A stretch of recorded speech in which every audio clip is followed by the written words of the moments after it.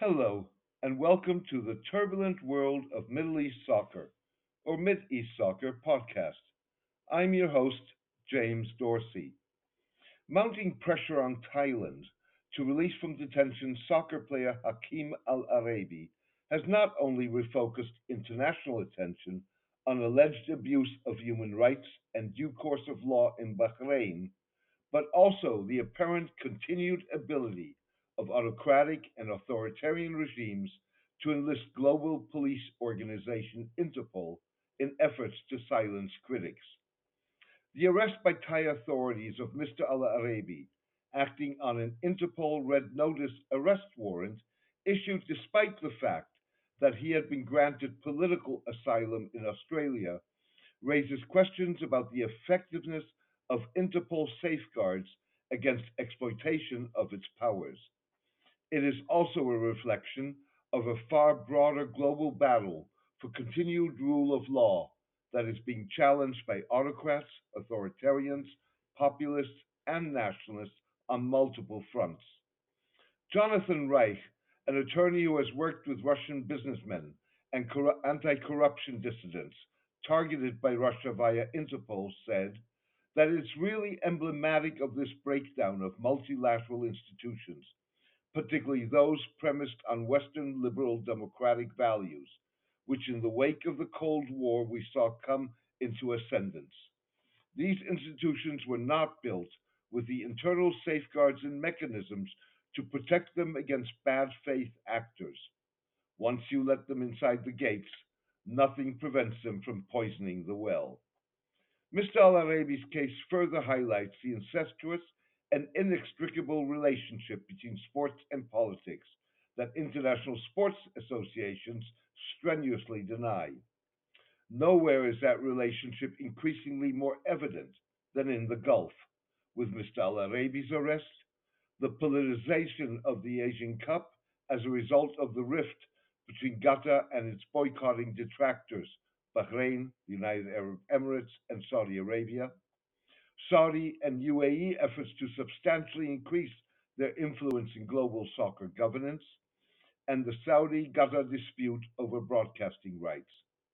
Ghana's winning of the Asian Cup on Friday was as much a sports achievement as it was a political statement of the country's resilience and ability to host the 2022 World Cup that had been called into question from day one and was targeted by its Gulf detractors since they declared a diplomatic and economic boycott of the Gulf 18 months ago. Mr. Al Arabi has been kept in prison to allow Bahrain to formally request his extradition, even though Interpol withdrew the non binding red notice a week after issuing it. He was on Friday remanded for another 60 days in prison as a Thai court held hearings on the request. The focus on Interpol safeguards as a result of Mr. Al Arabi's continued detention and the organization's inability to ensure that its mistakes can be corrected was bolstered this week by documents leaked by dissident Turkish journalists in Europe that allege abuse of Interpol procedures by Turkish law enforcement and intelligence. The documents allege that Turkey has obtained through Interpol information about dissidents in Belgium, Germany, and Poland on the basis of purported false charges that nonetheless failed to result in the issuance of a red notice warrant.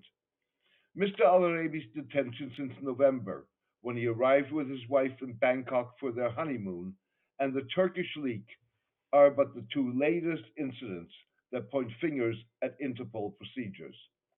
Fair Trials, an international criminal justice watchdog, has documented numerous cases of abuse of Interpol procedures, applauded the organization for efforts to avoid abuse, and called on it to introduce further safeguards. In one prominent case, Interpol was put in an embarrassing position in October when its then president, Meng Hongwei, was arrested on a visit to his native China after the police organization had accepted a resignation letter purportedly signed by Mr. Meng and tendered by the Chinese government, which said he was being probed over suspected corruption. Interpol said it had no choice but to comply with the request. Mr. Al Arabi's case bolsters the call for further safeguards and focuses attention on the need for mechanisms to counter the fallout of abuse. A player for Bahrain's national team, Mr. Al Arabi was arrested in November 2012 while walking to a cafe in Bahrain to watch a Real Madrid Barcelona game and beaten in detention. He was accused of vandalizing a police station at a time when he had been playing in a match that had been aired on live television. Mr. Al Arabi spent 3 months in detention and was sentenced to 10 years in prison, but managed to flee to Australia before the verdict was issued by a judge who, like Asian Football Confederation president and World Soccer body FIFA vice president Sheikh Salman bin Ibrahim Al Khalifa, is a member of Bahrain's ruling family. Mr. Al Arabi's case erupted as Sheikh Salman is running for another term in the Asian Football Confederation elections scheduled for April.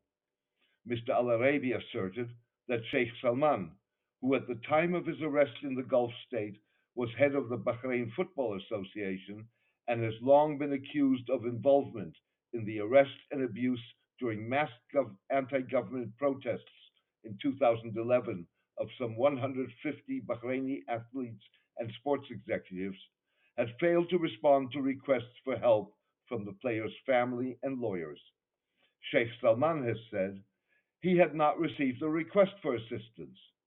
Sheikh Salman has consistently denied any association with the 2011 events, despite the fact that Bahrain's state run news agency linked him to the arrests in several reports at the time.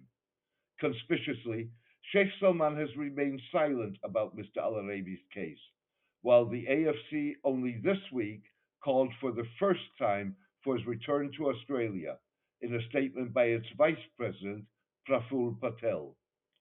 The AFC this week said Mr. Patel, rather than Sheikh Salman, was responsible for Middle Eastern affairs. It said Sheikh Salman had been recused from overseeing the region because of potential conflicts of interest. It was the first time that the AFC disclosed the recusal. FIFA Secretary General Fatma Samoura and International Olympic Committee President Thomas Bach have been calling for Mr. Al Arabi's release for several weeks.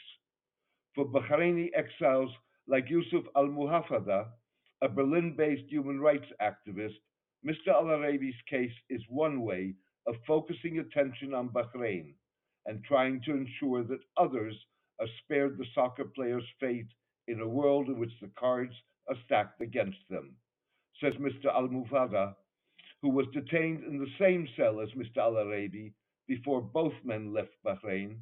Nothing will change anytime soon, but we have a responsibility to those who stayed behind and remain behind bars. Thank you for joining me today. I hope you enjoyed the podcast. A written version of this podcast is on my blog, The Turbulent World of Middle East Soccer, at mideastsoccer.blogspot.com. Please join me for my next podcast in the coming days. All the best and take care.